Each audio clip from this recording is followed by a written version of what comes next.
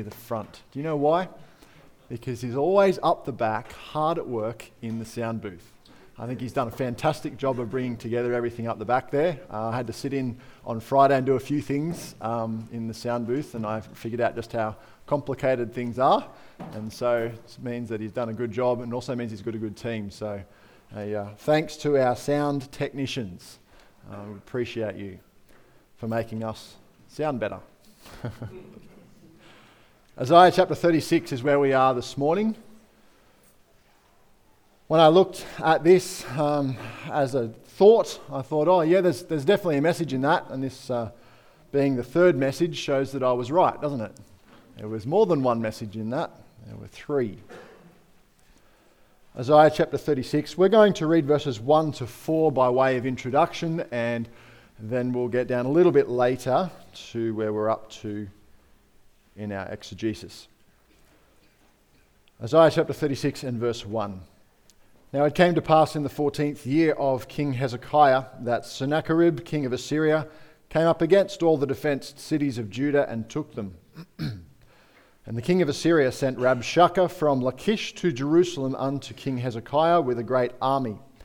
And he stood by the conduit of the upper pool in the highway of the fuller's field. Then came forth unto him Eliakim, Hilkiah's son, which was over the house, and Shebna the scribe, and Joah, Asaph's son, the recorder. And Rabshakeh said unto them, Say ye now to Hezekiah, Thus saith the great king, the king of Assyria, What confidence is this wherein thou trustest? Let's pray and commit our time to the Lord. We thank you, our Father, for the Word of God.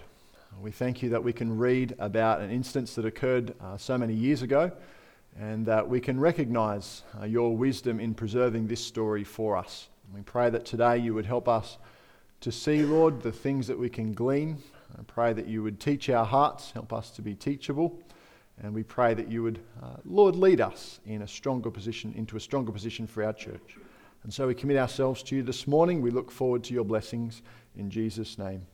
Amen. Isaiah chapter 36, as we've seen, tells us the story of a foreign invader who was seeking to break the spirit of the Jews. Parked outside the walls, he was trying to break their spirits as he laid siege to them as a city. And the idea was to weaken their resolve in order to either trigger a surrender or to make the fighting when it began a lot easier for him. We've spent 2 messages looking at some of his strategies as he spoke with those ambassadors that came out from Jerusalem. He has tried to make them feel alone. He has tried to make them feel like failures. He has tried to intimidate, and he has even claimed to be a messenger from God. And so he's grabbing at every strategy he can to try and unsettle the faith that the Jews have in their king and in their God. We've seen how these strategies are also used by people who would seek to topple our trust in God. Christian faith is an inconvenient truth to the world, in the world system. If you listen to the media commentary, Christianity is the great spoiler of fun. It offends the supposed freedoms of life, and it's a great hindrance to progress. Isn't that against all that we read in history? Those who adhere to other faiths, not just in the world, would challenge the doctrinal base of Christianity, so they've got their problems with us. And if you were to ask those who would call themselves militant atheists, they would say that Christianity is not just burdensome, but it's downright dangerous.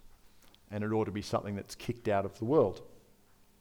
And so whether the opposition comes to us in the form of friendly disagreement, which it often does, whether it's as ridicule or as scorn, whether it's in person, through the media, or via internal doubts, the truth is that our faith is regularly challenged.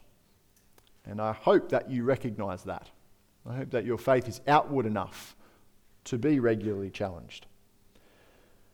But the challenge in Isaiah chapter 36 turns a corner when we get to verse 11. Notice that with me in Isaiah chapter 36 and verse 11 and 12. Isaiah 36:11, Then said Eliakim and Shebna and Joah, these are the Jews, unto Rabshakeh, Speak, I pray thee, unto thy servants in the Syrian language, for we understand it. And speak not to us in the Jews' language, in the ears of the people that are on the wall. They were worried that the people who were on the wall were hearing all of these things that this general was throwing. And so they said, Speak to us in the Syrian so that these people don't have to listen. Verse 12, Rabshakeh liked that idea. But Rabshakeh said, Hath my master sent me to thy master, and to speak to thee, and to thee to speak these words? Hath he not sent me to the men that sit upon the wall? You see, until now, Rabshakeh has been speaking with the envoy in words loud enough for those on the wall to hear. But from verse 13, he takes their concern and he exploits it. And he says, yes, these people are listening, aren't they? Let me speak to them. And so from verse 13, he directs his challenges directly to those who were stationed on the walls, to the rest of the city who were sitting there listening. He takes the opportunity to try and weasel his way in. In a siege, every person inside those walls is important. If Rabshakeh could cause doubt to sprout in one heart, it might be enough to pass throughout the city. How many people might you need to storm a gate and open just one gate and let the enemy in? And you don't have to conquer the whole city. You've just got to get in with one person and see how you can get that to spread. And I think that brings up an important application for us this morning. How important are you to this church? Perhaps you think that you are insignificant. Perhaps you think that you are just of average importance. And maybe that is reflected in the thought that what I do, or what I think, or how I behave doesn't really affect the church at large. I'm not that important to the church or in the church. Well, Rabshakeh knew that if he could find a weakness on the wall, then he might be able to topple that city more easily, or he might be able to get some to come out of the city and to desert Hezekiah and to weaken the resistance. He knew that if he could attack somebody on the wall and find a weakness, he might be able to find a way into the city. Everyone in the church is important because everyone in the church could be the weak point on the wall. Anyone could become that person that allows false doctrine into the church, or that starts the gossip, or that starts the rebellion. Anyone in the church can be that person. In relation to this very thing, Paul warned the Corinthians in that very powerful metaphor, a little leaven leaveneth the whole lump. Just a little bit of yeast in the dough will spread through the whole loaf. And that metaphor was given in relation to sin in the church. One person affecting the whole church. And so this morning, as we listen to the message, as we think about these things, we have to remember this fact: no one is insignificant, because every single one of us are targets of the enemy. This morning we're going to look at the final three tactics that Rabshakeh used against those who stood on the wall. And these tactics are tactics for every single person to be aware of. So the next tactic we're going to have a look at is a tactic of insurrection. Let's have a look at verses 13 through to 15. Isaiah chapter 36 and verse 13. Then Rabshakeh stood and cried with a loud voice in the Jews' language and said, Hear ye the words of the great king, the king of Assyria. Thus saith the king, Let not Hezekiah deceive you, for he shall not be able to deliver you. Neither let Hezekiah make you trust in the Lord, saying, The Lord will surely deliver us. This city shall not be delivered into the hand of the king of Assyria. Rabshakeh's words are directed, first of all, to when he's speaking to the people, his words are directed against their king, Hezekiah, the king of the Jews, who toffs is a good king. Remember from Friday night? Yeah, that's right. You won't forget that one.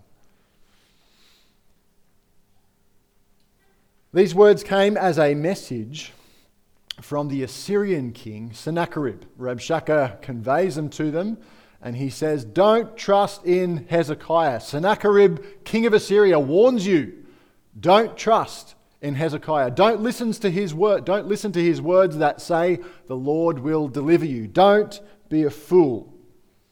Let not Hezekiah deceive you. He can't deliver you. Don't let Hezekiah make you trust in the Lord, because Hezekiah's God can't deliver you from my king. And so the challenges were against Hezekiah's person, don't trust him, and against his ministry. He can't deliver you from the things that are coming. The Assyrians were trying to create doubt among the Jews and to diminish confidence in their leader. He was banking on that axiom that a house divided against itself will not stand. If he could create fighting within, it would diminish their ability to unite against that common enemy, and he might be able to get into the city. Now, in terms of application, the church's only king is Jesus Christ. The church's only king is the Lord. No one in a church is to be given the authority that a king in those days was given. Number 10 or 15 years ago, we were dealing with a doctrine called the Mighty Man Covenant. And it was the idea that no matter what your pastor does, you have to support them. No matter what they say, no matter what they do, even if it's wicked, you have to follow and support everything that they do. As you can understand, that's obviously an incorrect way to worship a person. The church's only king is the Lord. And so that needs to be the caveat that you keep in mind through everything else that I say this morning. The church's king is the Lord. But there is absolutely no doubt that the king has placed leaders in the church. Jesus Christ, as the king of the church, has placed leaders in the church. Hebrews chapter 13, if you can turn over there with me, I'm going to show you 2 verses. And I want you to note that these expressions are not expressions made up by me this morning. They come directly from the Scriptures. Hebrews chapter 13 speaks twice of those who teach the word and rule in the church. Not my words, God's words. Hebrews chapter 13 and verse 7, it says, remember them which have the rule over you. You might think, well, that's probably the government. Well, let's read on. Remember them which have the rule over you, who have spoken unto you the word of God. That's not the government, is it? Whose faith follow, considering the end of their conversation, considering the results of the kind of life they live. Verse 17. Obey them that have the rule over you, and submit yourselves, for they watch for your souls, as they that must give account, that they may do it with joy and not with grief, for that is unprofitable for you. Christ, the Lord, is King of the church, but the King has placed leaders in the church. And brethren, our faith can be unsettled when there is rebellion against that leadership. It can cause problems for us as a church and as a Christian when our trust in that leadership is diminished. And what I want to make clear this morning is that that trust in leadership is not dependent upon the perfection of the leadership. Hebrews chapter 13 is a call to follow fallible leaders. Now, if I was to challenge you to put together a list of my imperfections this morning, it would be a humbling thing, I'm sure. If I was to challenge you to put together a list of imperfections this morning, I could give you pages and pages more of the ones that you've missed. Because I fully understand that as a leader in some capacity in this church, I have many imperfections.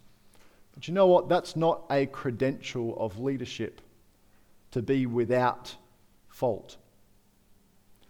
But you know, as much as I have a leadership position in this church, when it comes to making the calls and setting the direction, Pastor Mitchell is the senior pastor of our church. And that title, senior pastor, is a title of position, not primarily of age. The senior pastor of our church. It might have something to do with that, but authority. And so because he has that position, he has a lot of decisions to make and a lot of directions to set. And I, as you, would appreciate his collaborative approach to his leadership, but ultimately, much of the responsibility lies with him. He encourages us by pastoring, by teaching, by his example, to trust in the Lord, much in the same way that Hezekiah had encouraged people to trust in their Lord. And I'm thankful that Pastor Mitchell has set a good direction for our church, that he provides a good encouragement for our faith, and that he encourages us to trust in the Lord and not upon himself. But you know, when the temptation to complain or to campaign against leadership comes up, we need to remember that that's precisely what the enemy would have us to do. It would be perfect for them if we would fight among ourselves. Just like Hezekiah, the teaching that we receive here exhorts us to trust in the Lord. And we have to be careful how we speak against that. Now, there are many who would discourage us from receiving that teaching. Many who would say, you can't listen to what you get taught in that church because do you know this about that person? They try and discredit the channel so that they can discredit the teaching. Don't listen to what that pastor says. He's just too stiff. He's just too legalistic. I'm sure you've heard many, many, many more. Sometimes people would discourage us from trusting in the Lord through what we learn through the messages here by ridiculing the doctrine. I'm sure if you've talked to people from other churches or other places, they would say that your church teaches what? I can't believe that your church is so strict. That's ridiculous. But you know, the fit of our convictions with what everyone else is doing is not the determination of the truth, is it? The Word of God is to be our foundation, and so long as the preaching is foundational upon the Word of God, then it is good teaching. And we know that people don't agree with us. We should be well aware of that. We should use the avenues of feedback to leadership when those avenues are necessary, and we should use them in the right way and with the right spirit. But we can't let ourselves become a weak spot on the wall, a place where discontent and discord can be sown and sprout into the rest of the church. We have to be on guard against that. And so after casting dispersions against the current king that they had there in Jerusalem, rather conveniently, Rabshakeh presents an alternative to Hezekiah, the king of the Jews. And we see that as we continue on. The second strategy that we're going to look at this morning is the strategy of invitation that Rabshakeh tries to use. It's in verses 16 and 17. Isaiah 36 verses 16 and 17, it says, "Hearken not to Hezekiah, for thus saith the king of Assyria, make an agreement with me by a present. Come out to me, and eat every one of his vine, and every one of his fig tree, and drink ye every one of the waters of his own cistern, until I come and take you away to a land like your own land, a land of corn and wine, a land of bread and vineyards." And so his reasoning is quite simple. Don't listen to Hezekiah. Listen to the king of Assyria. He's got a better deal for you. Come out with a gift. Bring a gift out, and then you can leave Jerusalem. You can leave those terrible siege conditions. You can go back into your own vineyard. You can grow your grapes. You can harvest your wheat. You can eat your bread. You can rejoice in all that God has given you, and everything will be good until the time when I come back and I take you to another fertile land just like this one. Isn't that a beautiful picture that he paints? Rabshakeh invites them to come to the king of Assyria. It's interesting that he does this after applying intimidation, after ridiculing them, And after criticizing Hezekiah and Judah, he then gives them the opportunity to jump ship. Okay, because your situation is so bad, so dire, and your leadership is so incompetent, you need to just come out to us and we'll give you a better deal.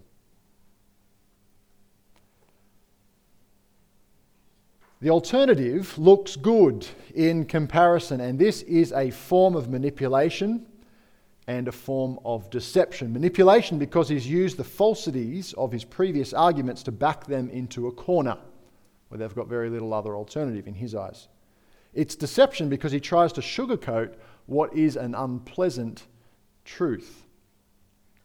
You see, he veils over an Assyrian policy in his answer. The policy of the Assyrians as they conquered a people was to deport some of those people away from their country of birth. Deport them and place them in another land. And then he would take some from all different lands that he had conquered and bring them to live in that place instead of the native inhabitants of the land. And in so doing, they would decrease the chances of a united revolt against that new authority. So he conquered land A, land B, land D, land C, and land D. Get my alphabet right. And then he took some from each of those places, put them all together, and placed them in A. Put another group together in B, another group in C, another group in D, so that none of them had a national identity, and they were opposed against each other in their customs and often in their religions as well. And it would stop revolt against the oppressor. And this is exactly what they did in the northern kingdom of Israel. Remember that the Jews were split, or the Israelites were split into two nations. There was the northern kingdom and the southern kingdom. Well, we're speaking about a siege against Jerusalem, which is in the southern kingdom, but the northern kingdom has already been conquered by the Assyrians. We read in 2 Kings, turn over with me, 2 Kings chapter 17. 2 Kings chapter 17 and verse 24, we read about this policy in practice.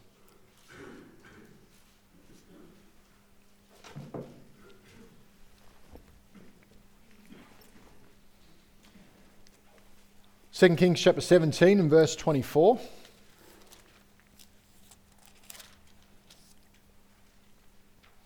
It says, "And the king of Assyria," that's him, "brought men from Babylon," one place he'd conquered, "and from Cutha," one place he'd conquered, "and from Ava, and from Hamath, and from Sepharvaim, and placed them in the cities of Samaria instead of the children of Israel. And they," that is, those people of those nations, "possessed Samaria and dwelt in the cities thereof." And so the new inhabitants would have a mixed culture, no united identity, and they mixed with some of the Jews back there in the land of the northern kingdom who were still in the land, and they became what the Gospels call the Samaritans. And this is why the Jews disliked them so much, because they weren't real Jews. They were a mixed race of all different kinds of people. And this is what Rabshakeh frames in a very positive light.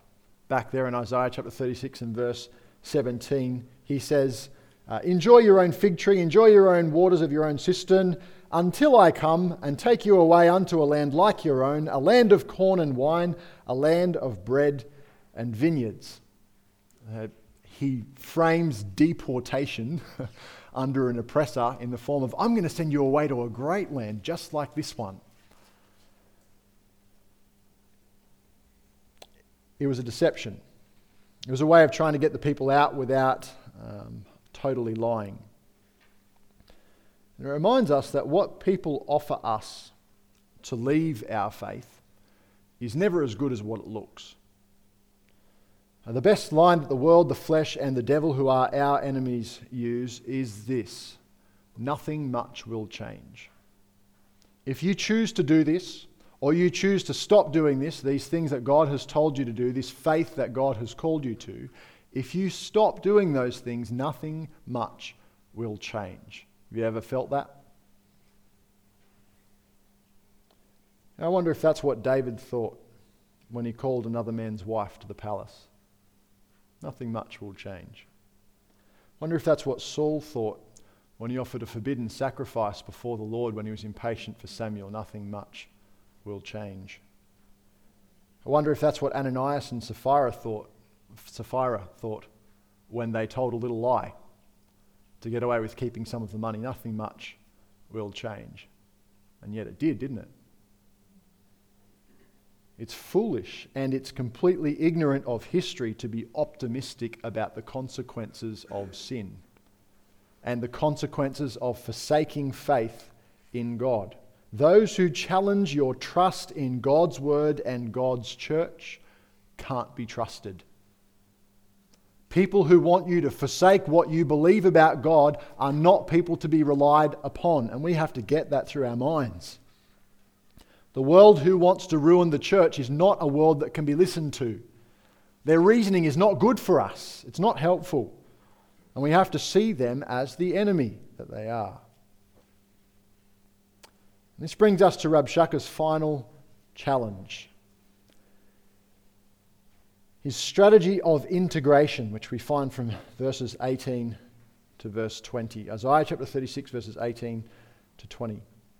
It says, "Beware lest Hezekiah persuade you, saying, the Lord will deliver us. Hath any of the gods of the nations delivered his land out of the hand of the king of Assyria? Where are the gods of Hamath and Arphad? Where are the gods of Sepharvaim? And have they delivered Samaria out of my hand? Who are they among all the gods of these lands that have delivered their land out of my hand, that the Lord should deliver Jerusalem out of my hand?" And so Rabshakeh makes this claim. Your God is just like every other god that we have conquered. Your God is just like every other God. And this switched a light bulb on in my mind, because I've heard this argument used very recently by those who would call themselves the new atheists. And they use an argument that goes very, very similarly to those lines. They say Christians are atheists. They don't believe in Zeus. They don't believe in Apollo. They don't believe in Allah. They don't believe in Gaia. They don't believe in thousands of gods. Christians are atheists. There's many gods they don't believe in. All the atheist does is go one God further than a Christian. Now, these assumptions, the assumptions that are made in that statement, cause me just a little bit of righteous indignation. Something that you want to stop and park on and preach on for a long time.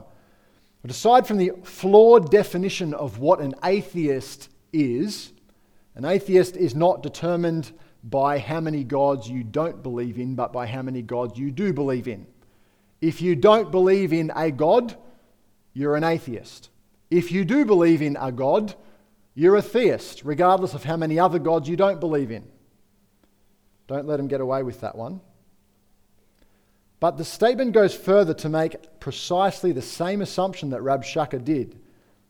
It equates the God of the Bible, the Lord Jehovah, with the gods of the other nations. With all the gods that we've seen throughout history, it says that the God of the Bible is exactly the same as all of the other gods that we see. Therefore, rejecting the God of the Bible is no different to rejecting all of the other gods.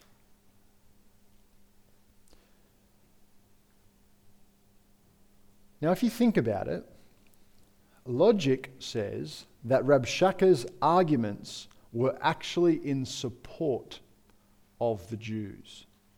You think about it for a moment. The Jews didn't believe in a multitude of gods. The Jews were monotheists, weren't they? They believed in one God. And so the more gods the Assyrians defeated, the higher the chances were that the Jews had the right God. See, the Assyrians had already eliminated the god of Sepharvaim. The Assyrians had already eliminated the god of Samaria, the god of all these other regions, and shown that those were not true gods. Therefore, the Jews weren't moved by this statement because they never believed in any of those gods. And this is where the assumption is borne out. Our faith is not in religion.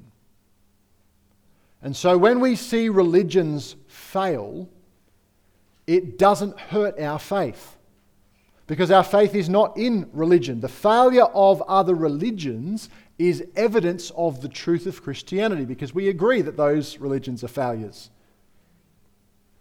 When other people say that Christianity will die, just like faith in Hercules, faith in Jesus is no more than a primitive belief in Hercules. We can say that the failure of all those other religions actually supports our faith. We don't believe in any of those things either. God says in Isaiah chapter 44 and verse 6, "Thus saith the Lord, the King of Israel and his Redeemer, the Lord of hosts, I am the first, and I am the last, and beside me there is no God." There is no council of gods. Just because you've proved Zeus wrong doesn't mean that you've proved theology wrong. Actually, it means that you've backed up the Bible. Long before an atheist said it, God proclaimed that every other religion is vain. And so getting a run-up at the God of the Bible doesn't help the atheist in any way. The presence of other religions should not shake our faith. And that's something that I've heard many people say. There's just so many religions out there. How can you know that yours is the truth? How can you believe that there is just one? Well, there has to be just one. They all disagree. One of them can only be right. We don't have faith in religion. When we see religions fail, when we see religions start and stop, it shouldn't hinder our faith in the Word of God. The question of the reliability of the Scripture is another issue that we don't have time for this morning. But the multiplicity of religions is not something against the Christian faith. And so Rabshakeh's onslaught comes to an end. And I think he's just attacked everything he can think of. He's tried the shotgun approach. I'll spread it as wide as I can to try and catch them with one of them. As we've moved through the passage, we haven't been told how the people are coping. Are they intimidated? Are they persuaded? Are they afraid? What's happening out there on the walls? You know, to be honest, it is a bit of a worry for those in church leadership to think, how are the people going? How are they coping with those arguments against Christianity? How are they coping with those criticisms against church leadership? How are they coping with the struggles of life that might suggest that God is not good? How is it going out there on the walls? You know, in Isaiah chapter 36 and verse 21, it's not until verse 21 that we find out. We don't find out what's happening out there until verse 21, but when we read it, it's very encouraging. It says in Isaiah chapter 36 verse 21, "But they," that's the people, "held their peace and answered him not a word. For the king's commandment was, saying, answer him not a word." Isn't that wonderful? The people were holding firm on the wall. Now, some of them would have been angry. Some of them would have wanted to argue back at that general out there beyond the walls, and they might have thought that that was the best way to approach things. Some of them might have been challenged by some of these feelings, but they didn't call back out. No, they all stood their ground, held their peace. Why? Because Hezekiah had said, "Don't answer, just hold your ground." And so the people said, "Well, King Hezekiah said that. We trust him. Let's do it." What a relief. All the people were on the same page. You know, that's a wonderful blessing of our church, is that we are on the same page.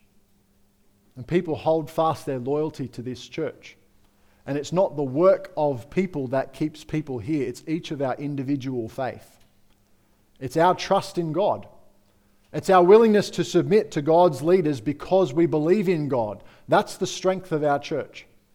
It's that even on the farthest reaches of the wall, people know the Bible. And people are willing to stand on it. We find in this passage many of the tactics that even modern day critics use to unsettle our faith. But we find nowhere in this passage grounds for abandoning our faith.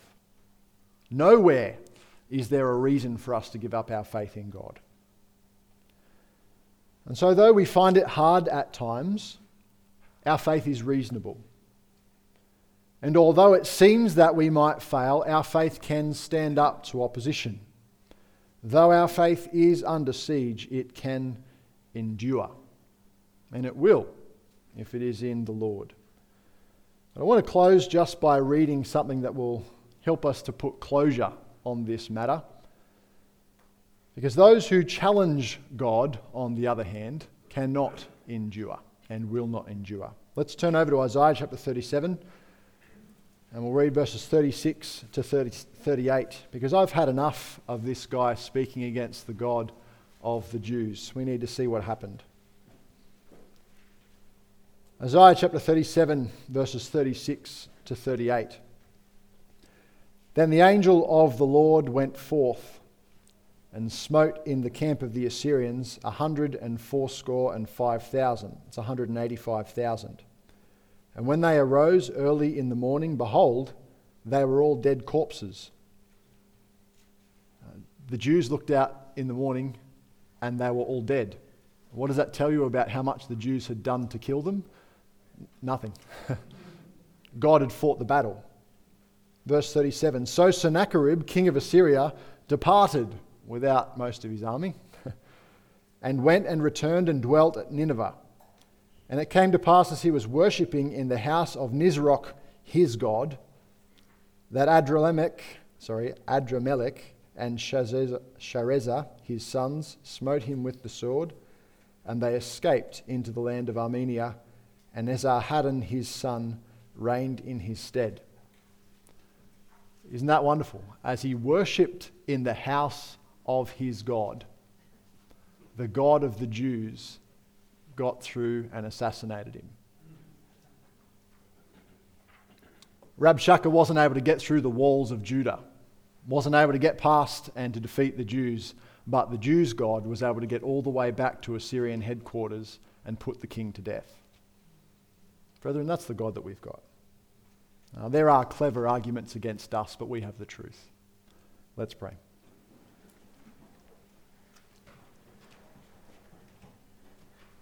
Heavenly Father, we thank you that we can be in your word today. We thank you, Lord, that we can learn the truth about what we believe. And we pray that you would help us to stand when people would challenge us.